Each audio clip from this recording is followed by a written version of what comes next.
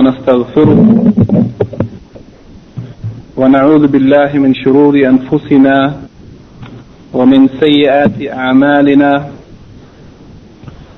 من يهده الله فلا مضل له ومن يضلل فلا هادي له وأشهد أن لا إله إلا الله وحده لا شريك له وأشهد أن محمدا عبده ورسوله. Verily the praise belongs to Allah. We praise Him, seek His assistance and forgiveness, and we seek refuge in Allah from the evil of ourselves and the evil consequences of our deeds. Whoever Allah guides, there is no one that can lead him astray, and whoever Allah leads astray, there is no one that can guide him. I bear witness that nothing deserves to be worshipped except Allah alone, and I bear witness that Muhammad sallallahu alaihi wasallam is His slave servant and His messenger.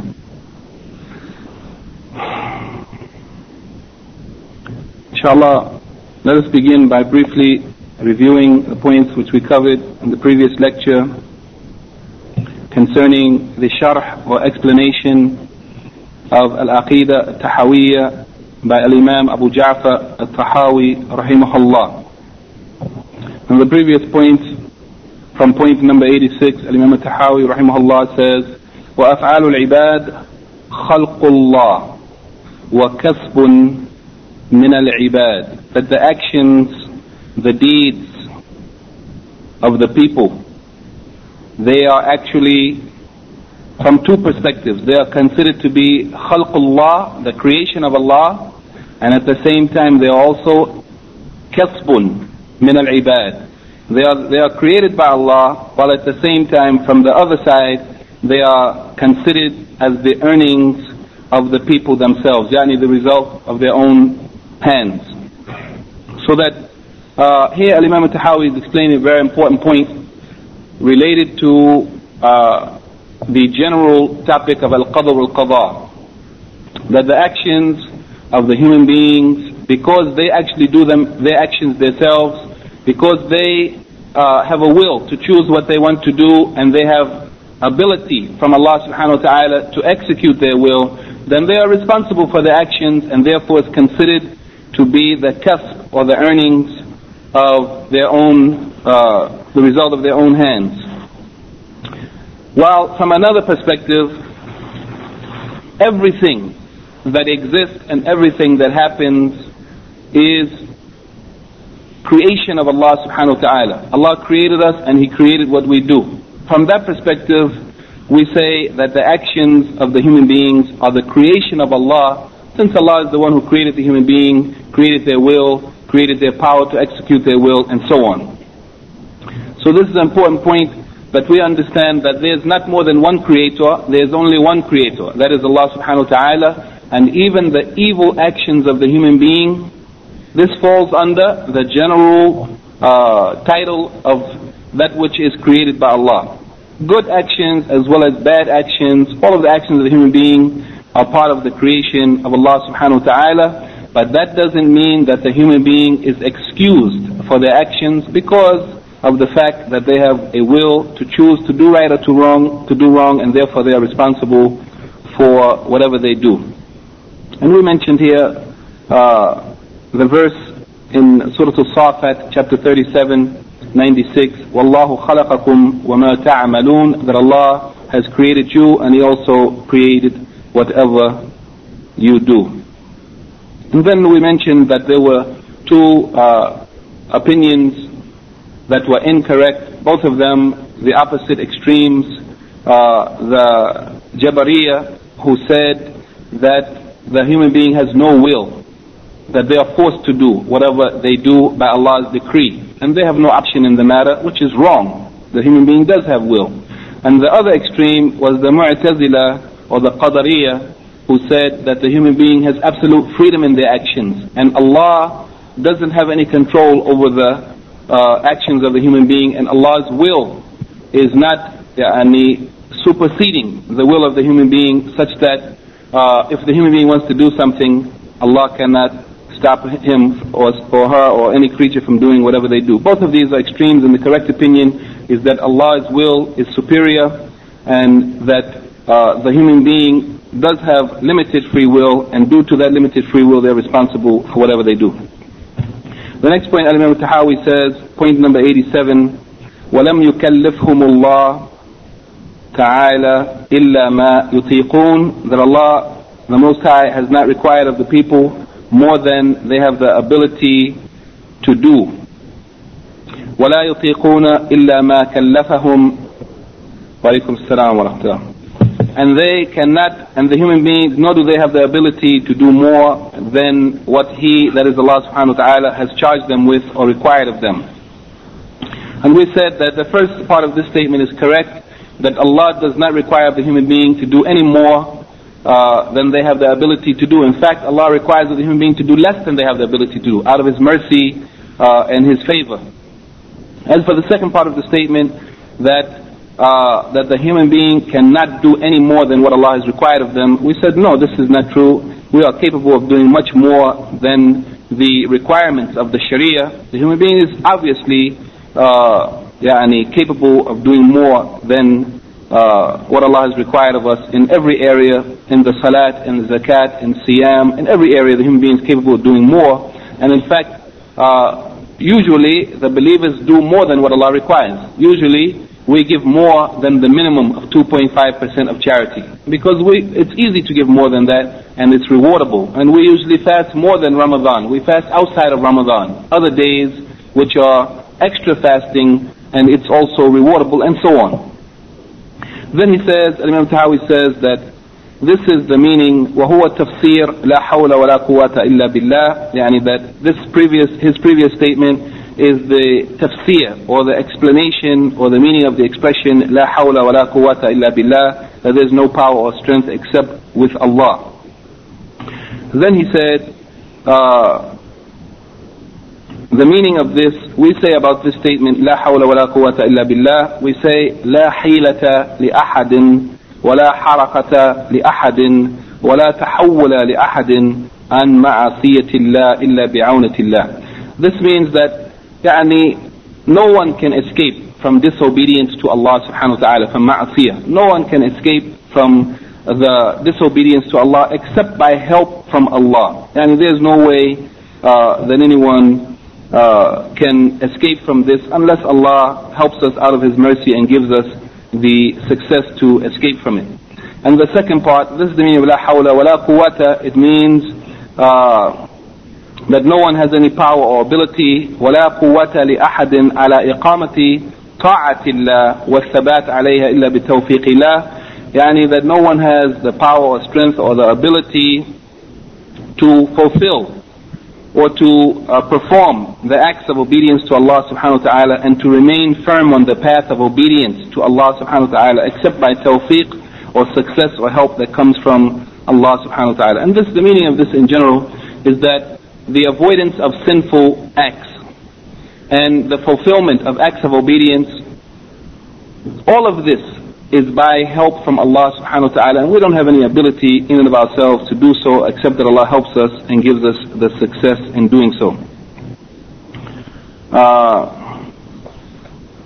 The next point, Imam Tahawi says, and this here he is going directly into the subject of al-qada wal-qada, the divine decree. And point number 88, he says, وَكُلُّ شَيْءٍ يَجْرِي بِمَشِيَةِ اللَّهِ تَعَالَى وَعِلْمِهِ وَقَضَائِهِ وَقَدْرِهِ. And that everything that happens in the universe, everything that takes place is in accordance with the will of Allah, the Most High, and is in accordance with His previous knowledge. Yani Allah had knowledge of everything before it happens, and it's also in accordance with the qada and the qadr of Allah, that is what Allah has decreed and what Allah executes of His decree. Everything is in accordance with that, and nothing is outside of that. Then he says, غَلَبَتْ مَشِيَاتُهُ الْمَشِيَات كُلَّهَا, that the will of Allah has overcome and superseded the will of every other thing, every creature, every being in His universe. Allah's will is superior. وَغَلَبَ قَضَاؤُهُ الْحِيَلَ كُلَّهَا, and so also the qada of Allah also overcomes and supersedes any stratagem or trick or attempt to escape from what Allah has decreed. There's no way to escape it. It will definitely overcome us. يَفْعَلُ مَا يَشَاءُ وَهُوَ غَيْرُ ظَالِمٍ أَبَدًا. Allah is the one who does whatever He wills, and He is never an oppressor or wrongdoer or does injustice ever.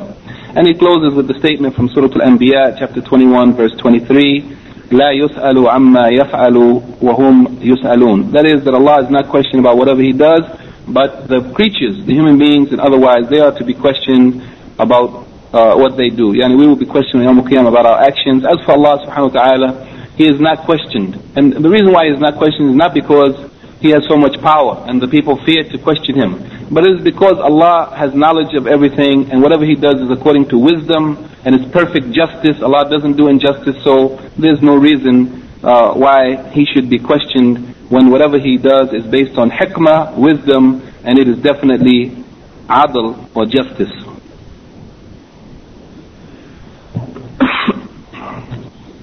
And the last point that we mentioned last week, point number 89, the saying of Imam al-Tahawi rahimahullah, وَفِي دُعَاء الْأَحْيَاءِ وَصَدَقَاتِهِمْ مَنْفَعَةٌ لِلْأَمْوَاتِ. Yani that in the supplications of the living and the charity that is given by the living, there is some benefit for the dead.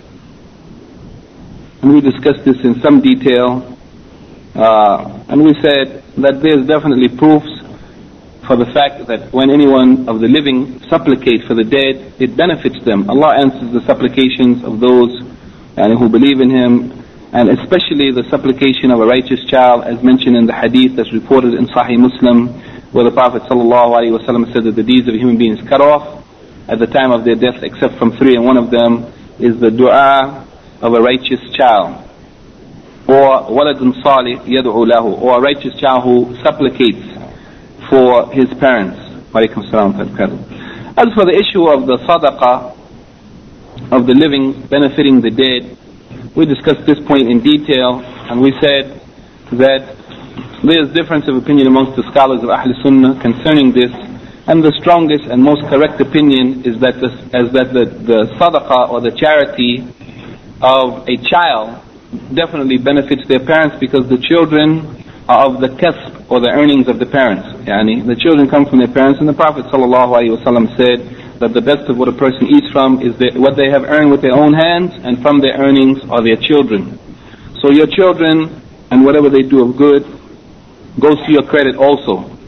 So this is a proof that the charity of a child is credited to their parents. If they give charity on behalf of their parents, then certainly it benefits their parents. As for the charity of others being given on behalf of other than their relatives, there's no clear, authentic hadith to support this opinion, although some of the scholars held this opinion based on general hadith that charity can benefit the dead.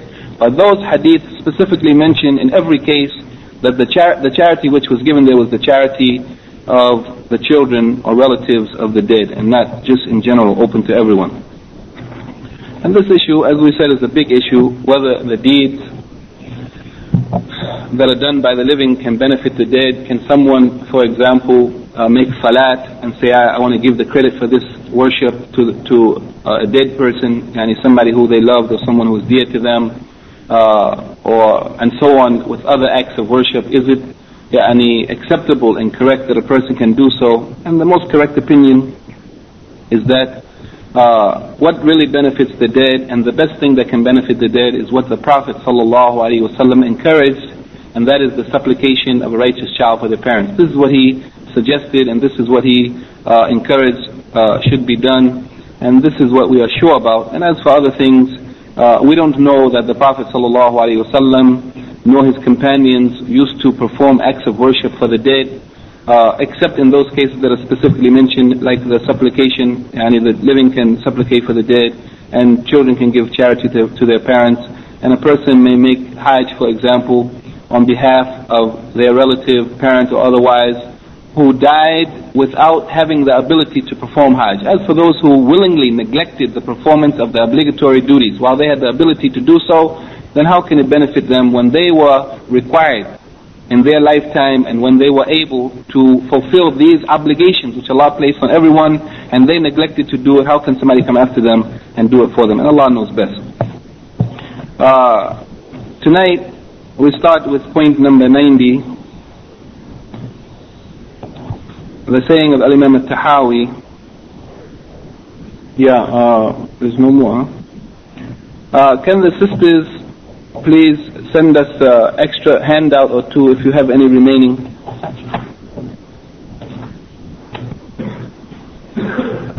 Point number 90, where Imam Tahawi rahimahullah says, Wallahu ta'ala yastajibu ad-da'awat. And Allah the Most High answers the da'awat, the supplications of those who call on Him. وَيَقْضِي الْحَاجَات. And Allah fulfills the hajat, or the needs of His creatures when they are in need and they ask Him to fulfill their needs. The Shaykh Muhammad ibn Abdul Rahman al-Khumayis Hafidhullah says concerning this that Allah answers the supplications as He subhanahu wa ta'ala says in Surah Al-Ghafir chapter 40 verse 60, وَقَالَ رَبُّكُمْ أُدْعُونِي أَسْتَجِبْ لَكُمْ. And your Lord has said, supplicate to me, call on me, أُدْعُونِي أَسْتَجِبْ لَكُمْ, and I will answer you. And Allah subhanahu wa ta'ala orders us to supplicate to Him, and then He guarantees us that He will answer. And this is interesting, since Allah subhanahu wa ta'ala is without need of anyone. Allah is free of need and totally independent, yet He promised us that if we call on Him, He would answer us. Then how much more so does He have the right over us, that when He calls on us, that we should answer Him. If Allah asks us to do something, He ordered us to pray 5 times a day and fast in Ramadan and perform Hajj once in a lifetime, to be truthful and honest and just in our dealings and affairs. These things that He asks of us, how can we not respond to Him when we are in total need of Him, while He responds to us and He is without need, free and independent of His creatures. Allah is the one who fulfills the needs of His creatures, all of them, whether it is giving them some benefit or removing from them some harm, since He is the only one who has power and control over everything.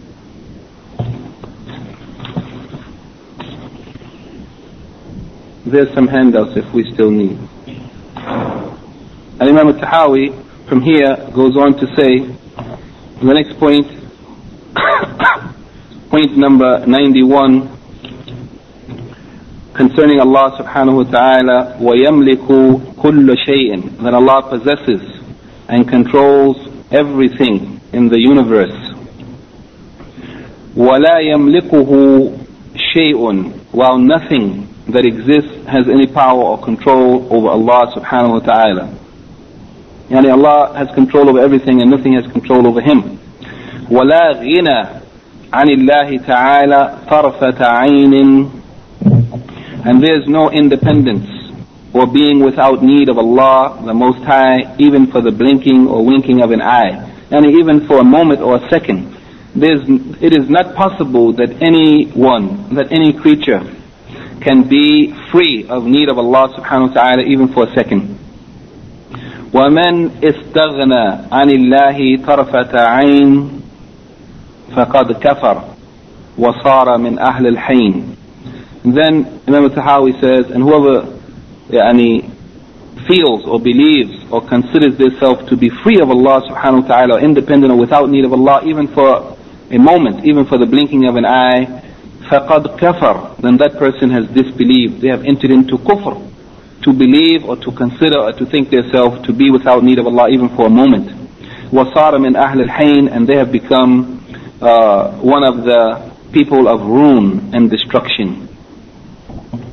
Here the Shaykh Muhammad ibn Abdul Rahman al-Khumayis says that Allah is the one who owns and possesses everything in the creation, and no one can do anything in His creation except with permission from Him. Yani everything requires permission from Allah subhanahu wa ta'ala, and nothing can happen except He wills it and allows it.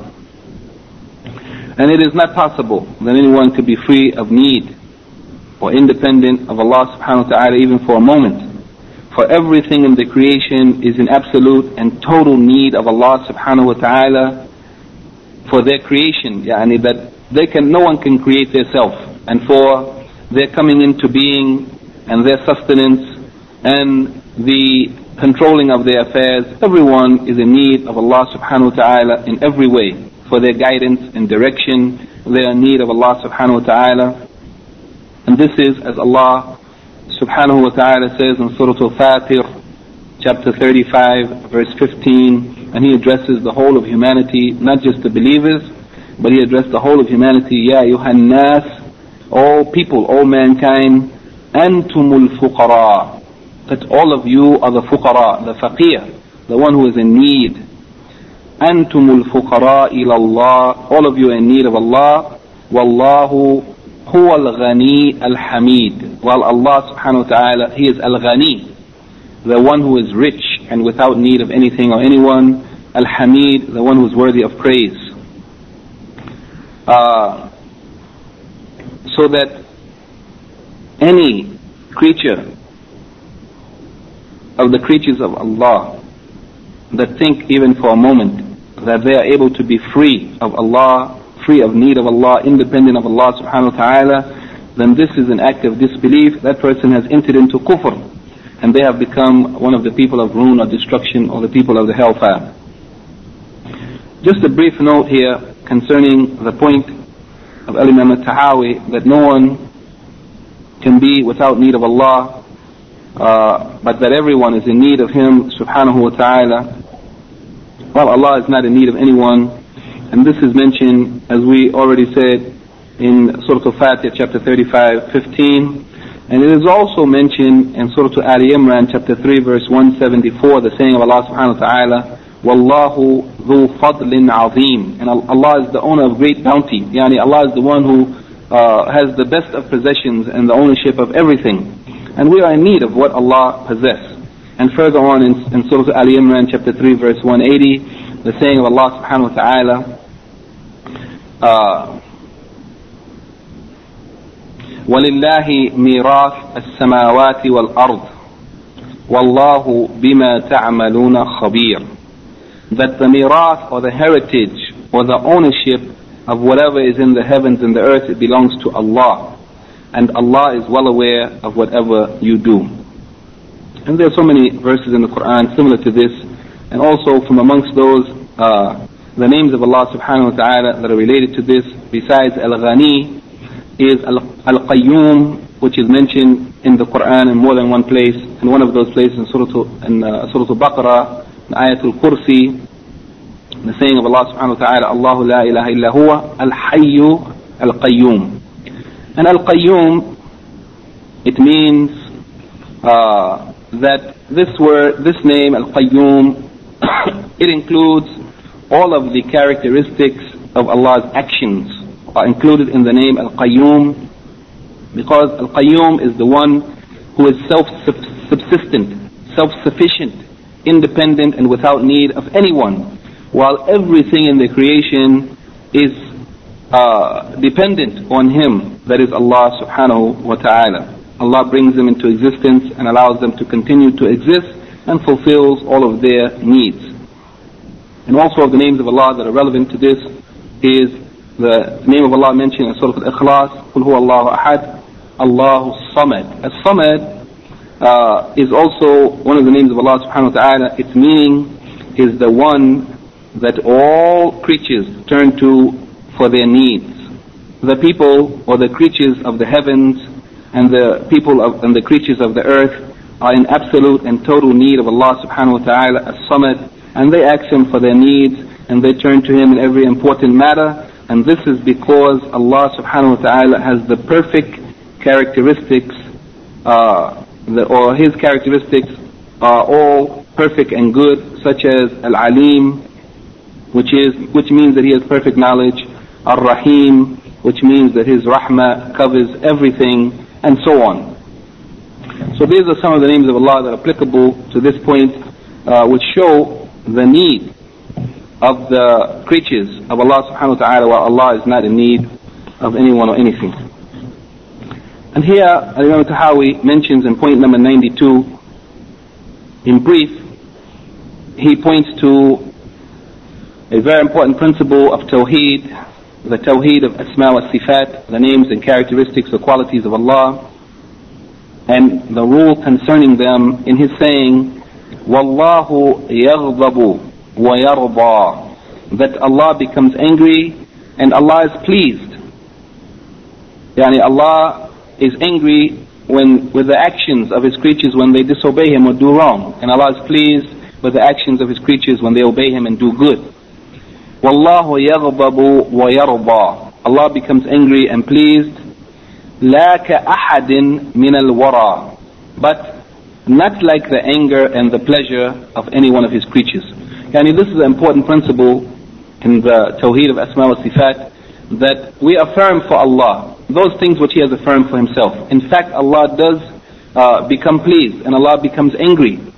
And so many other characteristics that Allah described about Himself in the Quran, or it came to us through the Prophet ﷺ in the authentic Sunnah. And whatever Allah has affirmed for Himself, we affirm it. As Imam Tahawi says here, he affirms Allah becoming angry and Allah being pleased, because this has been confirmed by Allah Himself, and it has been confirmed by the Prophet ﷺ. But at the same time, while we confirm these characteristics for Allah, we also negate any comparison between similar characteristics for the creatures. And the human beings also become angry and they are pleased. But the anger of human beings is not like the anger of Allah. Allah's anger is not to be compared to the anger of human beings or other creatures, and so also His being pleased and so on. Here the Shaykh Muhammad ibn Abdul Rahman al-Khumays says concerning this point that Allah subhanahu wa ta'ala becomes angry when those things which He prohibited are violated. When those things which Allah made forbidden, haram, when they are violated, Allah is angry with this. And Allah is pleased when the people do those things that are pleasing to Him and they fulfill His commands. The anger of Allah and the pleasure of Allah are sifatan thabitatan. They are two confirmed sifah, two confirmed characteristics or qualities of Allah subhanahu wa ta'ala, as He says in Surah An-Nisa, chapter 4, verse 93, وَغَضَبَ اللَّهُ عَلَيْهِ, Allah became angry with him.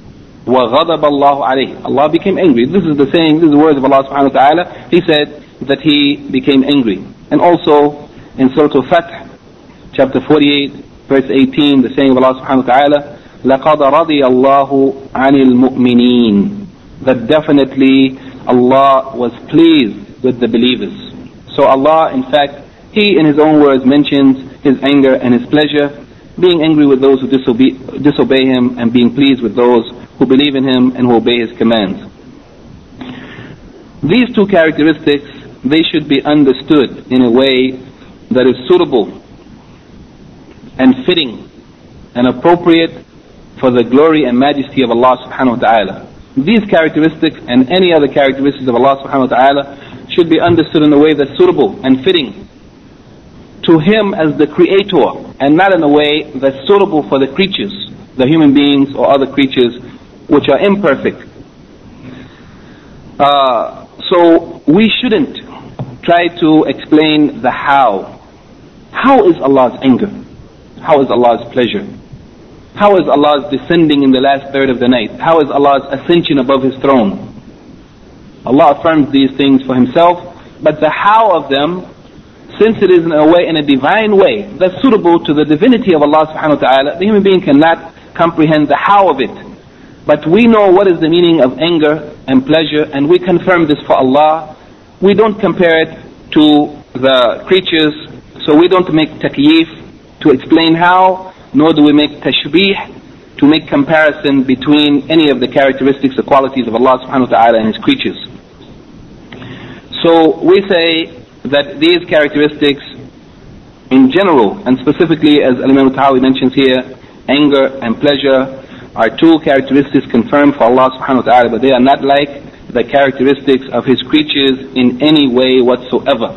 And this is proven by many verses of Quran and Hadith of the Prophet sallallahu alaihi wasallam. The most clear of them is the saying of Allah in Surah Ash-Shura, chapter 42, verse 11, لَيْسَ كَمِثْلِهِ شَيْءٌ, that nothing is like Him. Nothing is like Allah subhanahu wa ta'ala. So that means in His anger, in His pleasure, in His ascending, descending, in Allah having a face, Allah having hands, whatever actions of Allah subhanahu wa ta'ala, His seeing, His hearing, having knowledge, whatever, لَيْسَ كَمِثْلِهِ شَيْءٌ, there is nothing like Allah in any way. There is no comparison between Allah and His creatures, nor between the creatures and Allah subhanahu wa ta'ala. So here there is negation of any comparison, tashbih, between Allah and the creatures. And the end of the verse, وَهُوَ السَّمِيعُ الْبَصِيرُ, is affirmation that Allah in fact does have these qualities. And in this ayah, He confirms hearing and seeing. And the human beings and other creatures hear and see. But the hearing and seeing of the creatures is not like the hearing and seeing of Allah. While we confirm for Allah these characteristics, but we say, we don't explain how, we don't make comparison, but we say it is in a way that is fitting and suitable to the majesty of Allah subhanahu wa ta'ala. Shaykh Muhammad Nasruddin al-Albani, rahimahullah, may Allah have mercy on him and forgive him his sins and bless him with the best of rewards for his efforts for the establishment of the deen and the sunnah and the correct aqidah. He said in his commentary concerning this point that this statement of Imam al-Tahawi is a refutation of the muta'awwila and the mu'attila, those who make ta'wil, who re-explain the names of Allah or the characteristics of Allah. Yani, instead of affirming that Allah has hands, they say hands means power.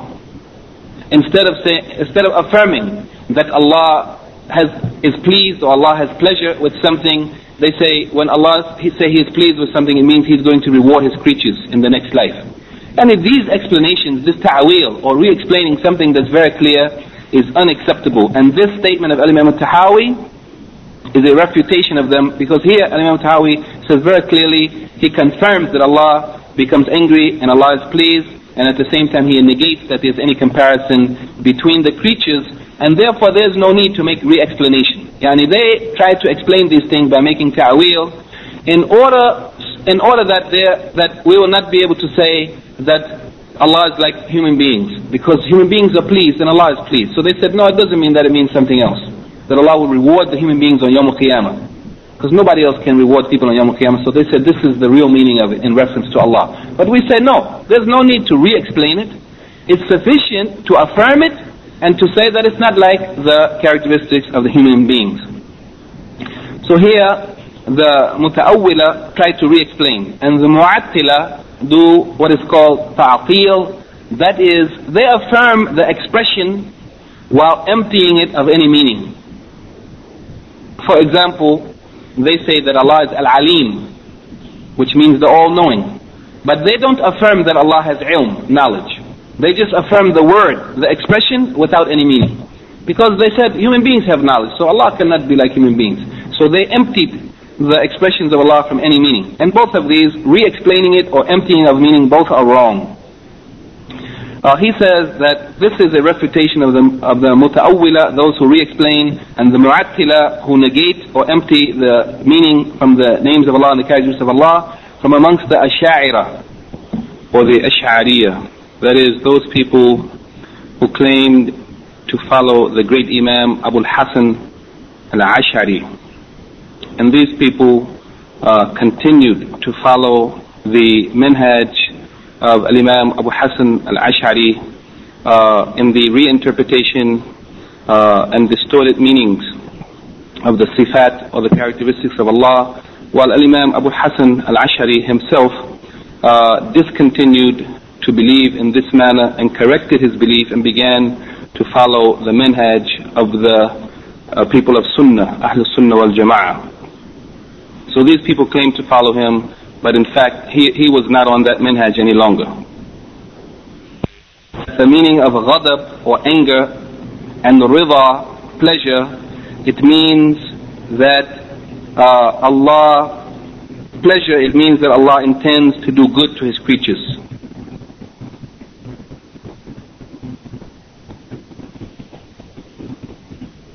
Then he says that if only these people had, if only they had followed the same minhaj or methodology, or taking the same position that they took on some of the sifat of Allah. Some of them they accepted. They said that some of the Ash'a'ira, they said that some of the sifat of Allah are confirmed because they can confirm them by the intellect, by reasoning. But those which they cannot confirm by intellect, then they rejected them. And here the Shaykh says, if only they had affirmed all of the characteristics of Allah as they affirmed some of them, then this would have been, they would have been safer in the position that they had taken. Because those characteristics they affirm are also characteristics that the human being is described by. So just as they didn't compare those which they accepted with the similar characteristics of the human being, then so also the rest of the characteristics of Allah, they could have affirmed them without making any comparison between the characteristics of human beings.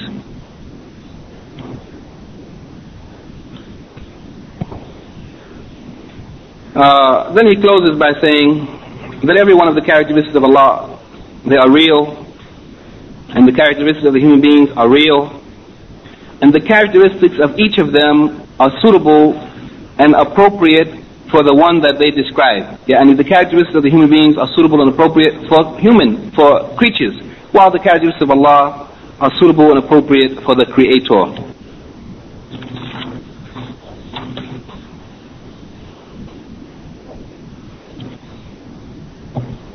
The next point, Imam Tahawi mentions point number 93, turning to another discussion altogether related to the companions of the Prophet ﷺ and the position that the Muslims should have concerning them.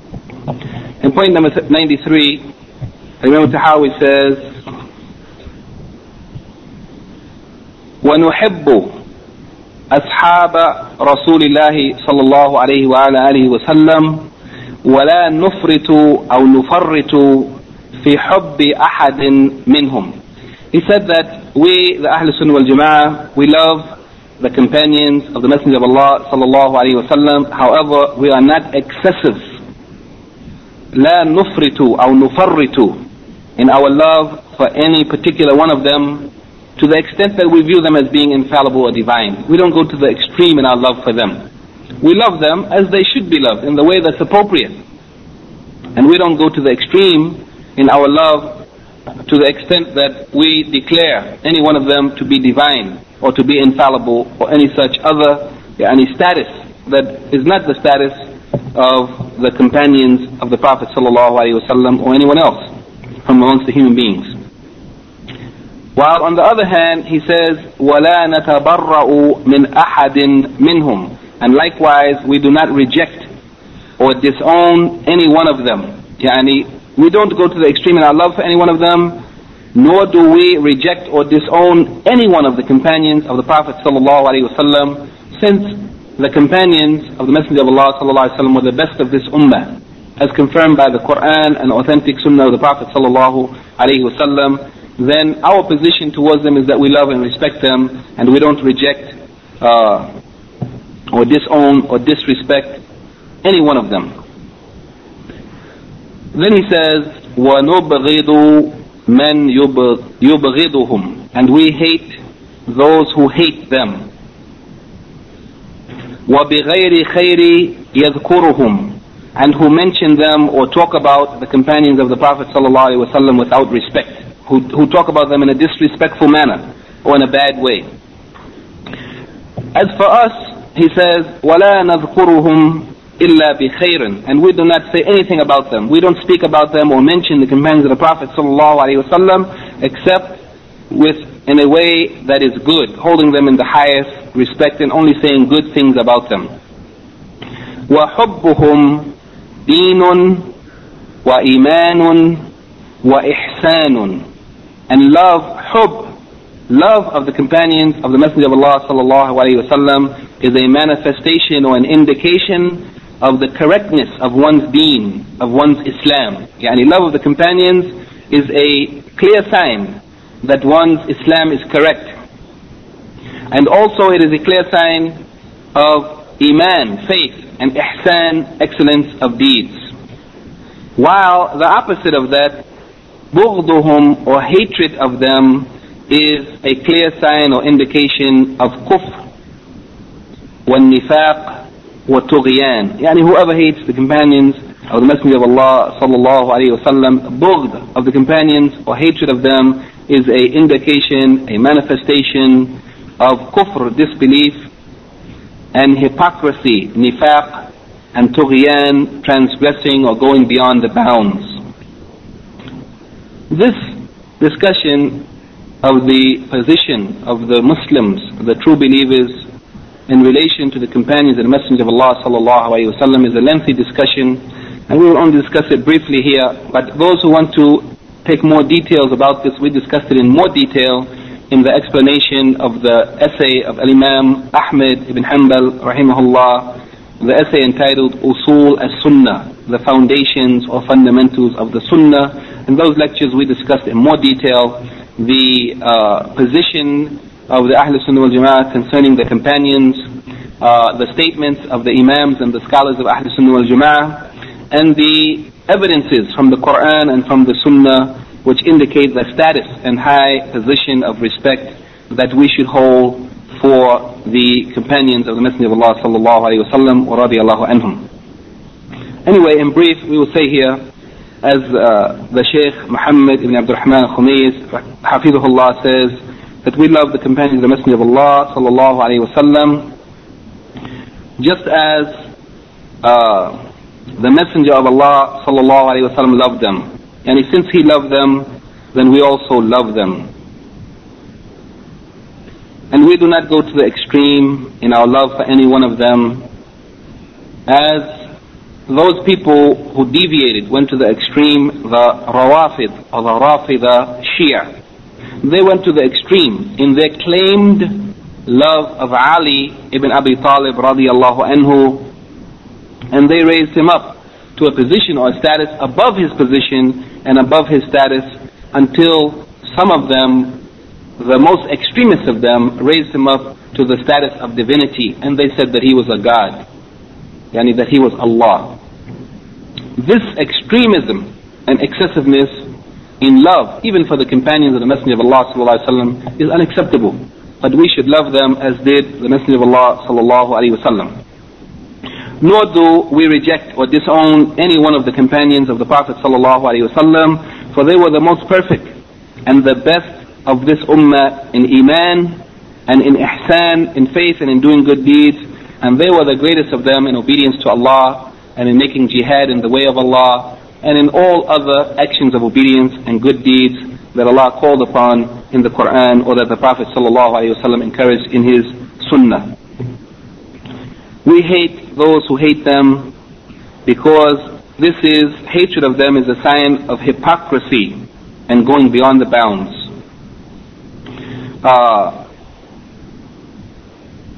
And we also hate those who speak evil or say bad things about the companions of the Messenger of Allah sallallahu alaihi wasallam. We do not speak about them except by mentioning good of them. For verily, the Prophet of Allah sallallahu alaihi wasallam, he loved them, and he also commanded us to love them. Love of them is a sign or a manifestation of the correctness of one's deen. It is a sign of faith, iman, and ihsan. And hatred of them is a sign of kufr, hypocrisy, and going beyond the bounds. And we seek refuge in Allah subhanahu wa ta'ala from going astray after we have been guided. Shaykh al-Albani rahimahullah comments briefly concerning the 2 points of going beyond the bounds or excessiveness in love or hatred, and he said that we do not go beyond the bounds in our love for any one of the companions of the Prophet sallallahu alaihi wasallam and claim for them infallibility. We don't claim that any of them are infallible. They are the best of the ummah, they are the best of this ummah, the first generation, the companions radiallahu anhum ajma'in, but they are not infallible. This extremism and excessiveness, he says, was what happened to the Shia in reference to Ali ibn Abi Talib radiallahu anhu, and even they went to the extreme and they committed excess in their love of their imams, the 12 imams, who they also claimed to be infallible, and raised them to the status of divinity, to the extent that Khomeini said that the imams, the 12 infallible imams, that they have knowledge of the unseen, and that they control the atoms of the universe, and that they don't die except when they will to. If this is not divinity, these are the characteristics of Allah subhanahu wa ta'ala. Allah is the only one who controls the universe. Allah is the only one who knows the unseen. And Allah is the only one that lives forever, that does not die.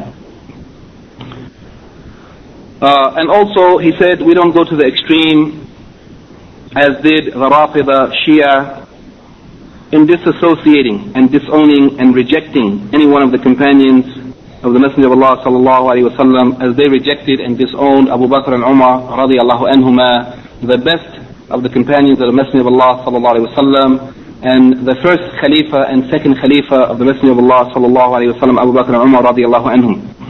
The Shia, they went to the extreme in the love of Ali and the Imams, and they also went to the extreme in hatred of the companions, and especially the hatred of the Shaykhain, that is Abu Bakr radiallahu anhum and Umar ibn al-Khattab radiallahu anhum. And they rejected them and disowned them, and they said very, very terrible things about them, and even said that they and other of the companions of the Prophet sallallahu alaihi wasallam, or the majority of them except a few, that after the death of the Prophet sallallahu alaihi wasallam, that they actually apostated from Islam. وَنَعُوذُ بِاللَّهِ مِنْ هَذَا الْقَوْمِ.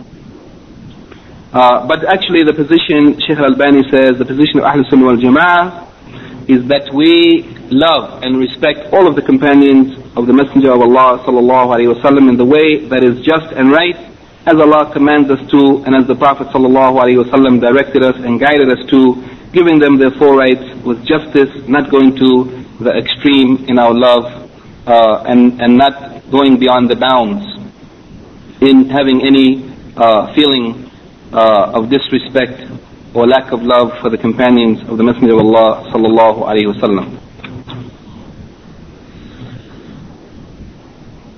How much time do we have before the adhan?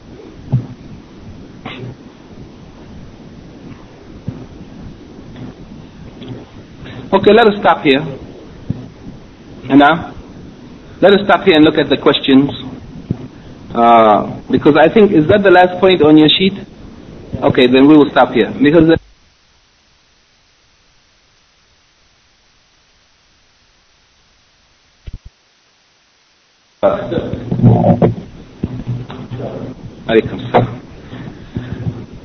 and if there are any questions, also, if there are any questions from the brothers or sisters, or any comments or corrections, then I think we have a few moments before the adhan. Let us just look at the questions with the handout. The first of them, can anyone other than Allah subhanahu wa ta'ala answer our supplications and fulfill our needs? For sure, no one can answer our supplications and no one can fulfill our needs except Allah subhanahu wa ta'ala. Yet, even though this may be something very clear to us, but we find that even amongst the Muslim ummah, there are those who go to graves and they supplicate to the dead and they supplicate to saints, asking them for their needs, for giving them the ability to have children or success in examinations or a better job or whatever. But we know for sure that we do not supplicate to anyone, and no one can answer our supplications, and no one can fulfill our needs except Allah subhanahu wa ta'ala. What is the ruling concerning someone who believes that he is not in need of Allah? The one who believes that he is not in need of Allah even for one moment, the ruling is this person entered into disbelief, because for sure everyone is in total need of Allah subhanahu wa ta'ala. Are the two sifat or characteristics of al-ghadab, anger, and al-rida, pleasure, are they confirmed as characteristics of Allah subhanahu wa ta'ala? They are confirmed in the Quran, as we mentioned, and there are also hadith of the Prophet sallallahu alaihi wasallam which confirm such. These are true characteristics which we affirm for Allah subhanahu wa ta'ala, and we also negate that there is any similarity between these characteristics of Allah subhanahu wa ta'ala and the characteristics of the human being of anger or pleasure or any other characteristics in general. Can we say that Allah's ghadab, anger, is in some ways similar to the anger of human beings? No, it is in no way similar, nor any of its other characteristics similar to the characteristics of the human being, because there is nothing similar or like Allah, as mentioned in Surah Al-Shura and also in Surah Al-Ikhlas.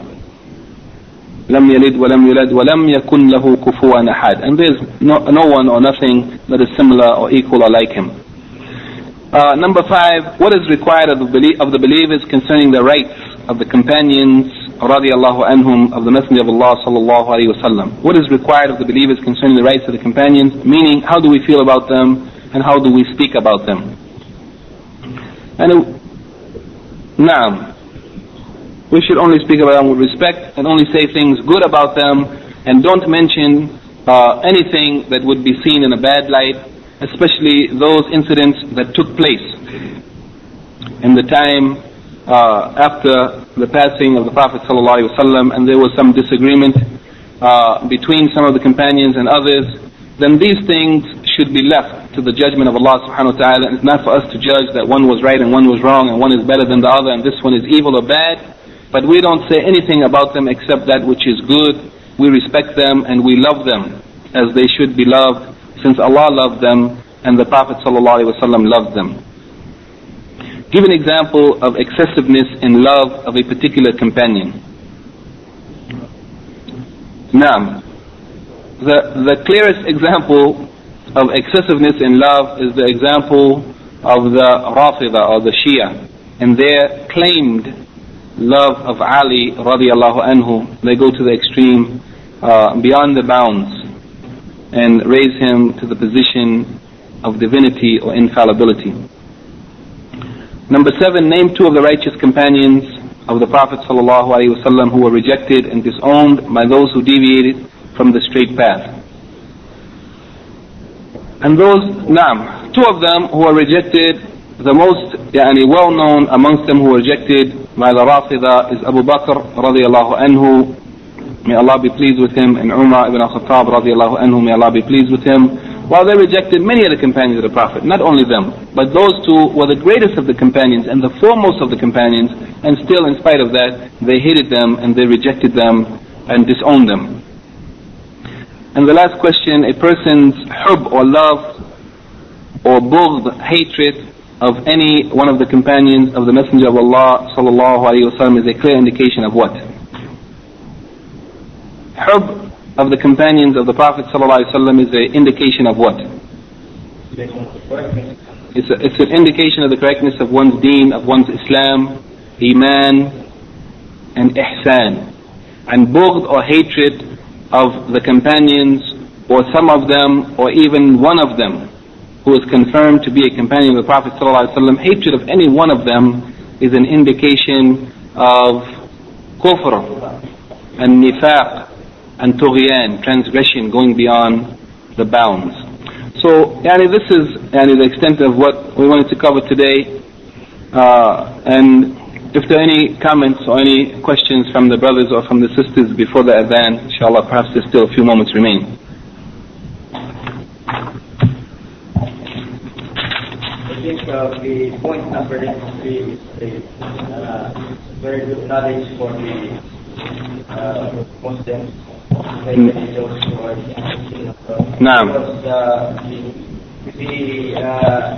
difference that are being spread by the Shia, giving emphasize impact of the events that took place in the companions, then it's leading.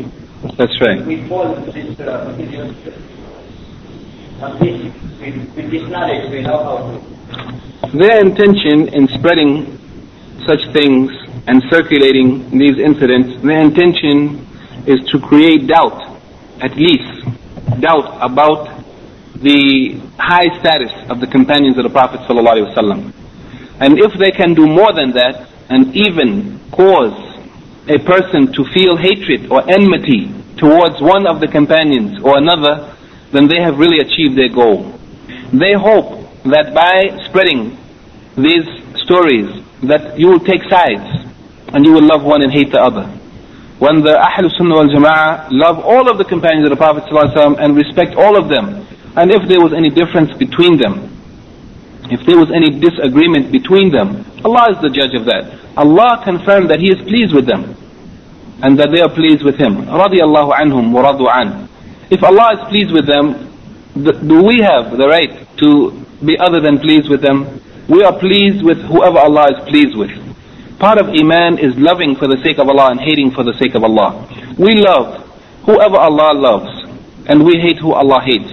And we love whatever Allah loves of actions and speech, and we hate whatever actions and speech is hated by Allah subhanahu wa ta'ala. And this is a sign of Iman, that a person loves for the sake of Allah. Any other, naam? The what? Yeah, the Shia. It was started by a person from amongst the Jews of Yemen, Abdullah ibn Saba.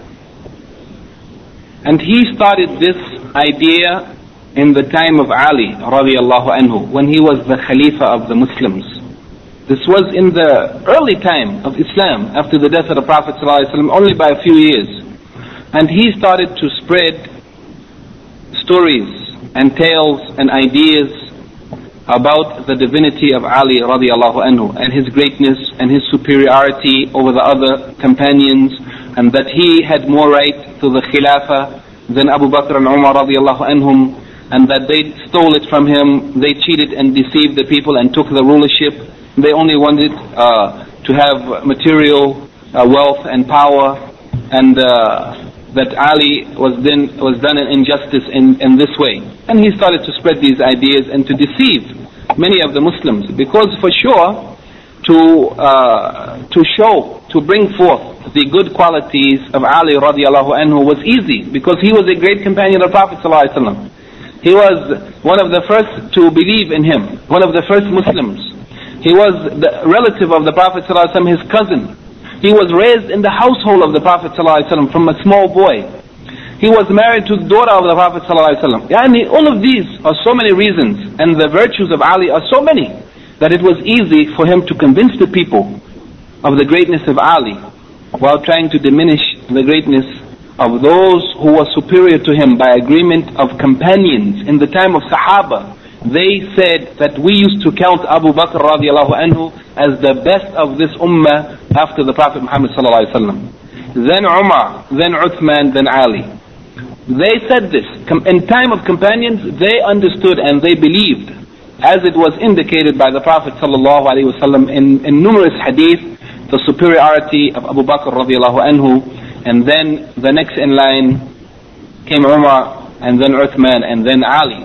And Ali radiallahu anhu also accepted this and knew of the superiority of those who were the Khalifa before him, and the superiority of Sahaba, of these four, the Khulafa al-Rashideen, is in the order of their Khilafah. The first of them in Khilafah was the best of them, that is Abu Bakr radiallahu anhu. And the second of them in Khilafah was Umar, and he is the second best of them, and so on. Then come the 10 people who are promised paradise, and the people, the Muhajireen, those people who made hijrah from Mecca and left their families and properties there, and the people who fought in Badr, the battle of Badr, and so on. As was mentioned by Imam Ahmed in his essay Usul al-Sunnah, and we discussed it in detail in those lectures previously. So it started early on in the time of the Khilafah of Ali radiallahu anhu. Ali radiallahu anhu fought against them and killed them, those who he captured, and even killed some of them by fire, by burning them, for their claim and false belief that he was divine or that he was infallible. Now,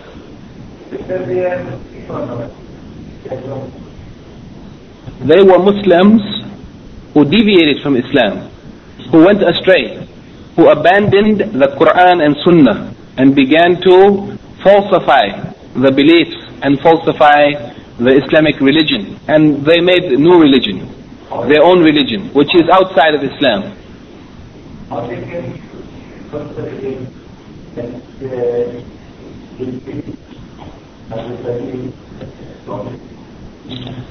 How they can be Muslims? If they believe that, they are not Muslims. Whoever believes that he is a prophet, they believe that he is God.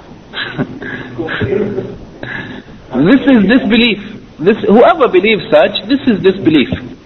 Whoever believes that any human being can be divine, this is kufr. Just as the kufr of the Christians and Jews, who said that Jesus alayhi salam, that he is divine. or who said that Uzair, that he is divine, that he is a God or son of God, whoever said such, this is kufr, just as the disbelief of the Christians and Jews and whoever else believed in any created being divine or being a God besides Allah. It is kufr.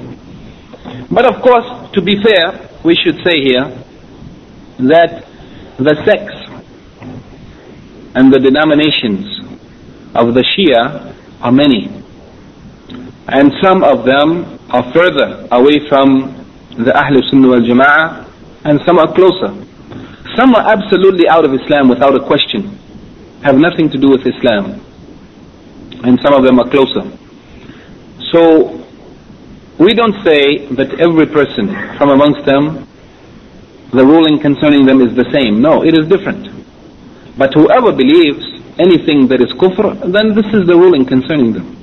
If they believed, as did some of the early generations from amongst the Muslims, not that Ali radiallahu anhu, not that he is divine or infallible, but if they believed that he was superior to Abu Bakr or Umar, if they believed that he is more virtuous than Abu Bakr or Umar, this is wrong belief, but it is not kufr. It is not kufr.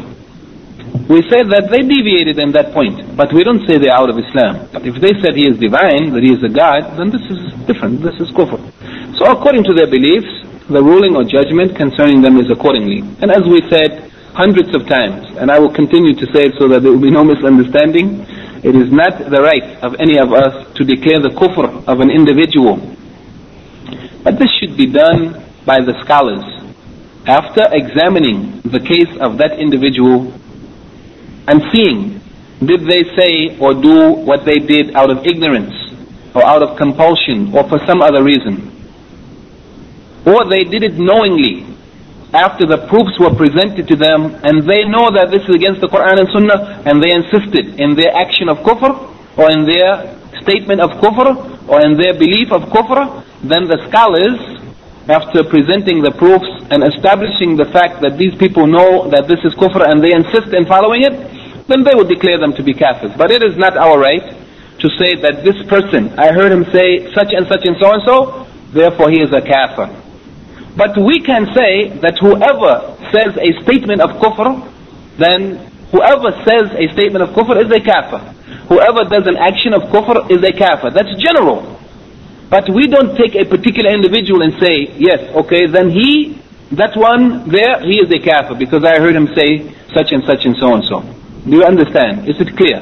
Yani the ruling of a statement or action that it is a statement of kufr, we can say by evidence from Quran and Sunnah.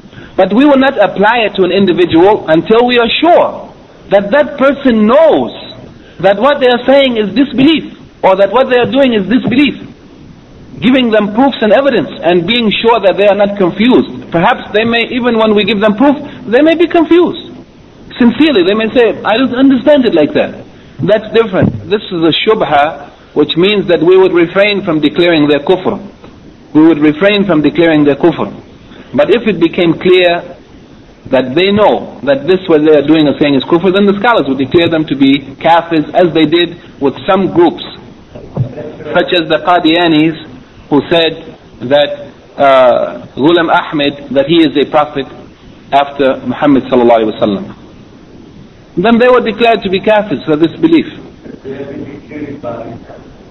And not only that, but also other contemporary people such as the Nation of Islam, so-called Nation of Islam in America, who said that there was a man who was born in 1877, that his name is Master Farad Muhammad, and he came to America as a human being. He was actually God. He was the divine supreme being. This is kufr. These people are kafirs for sure. If they believe that, this is kufr.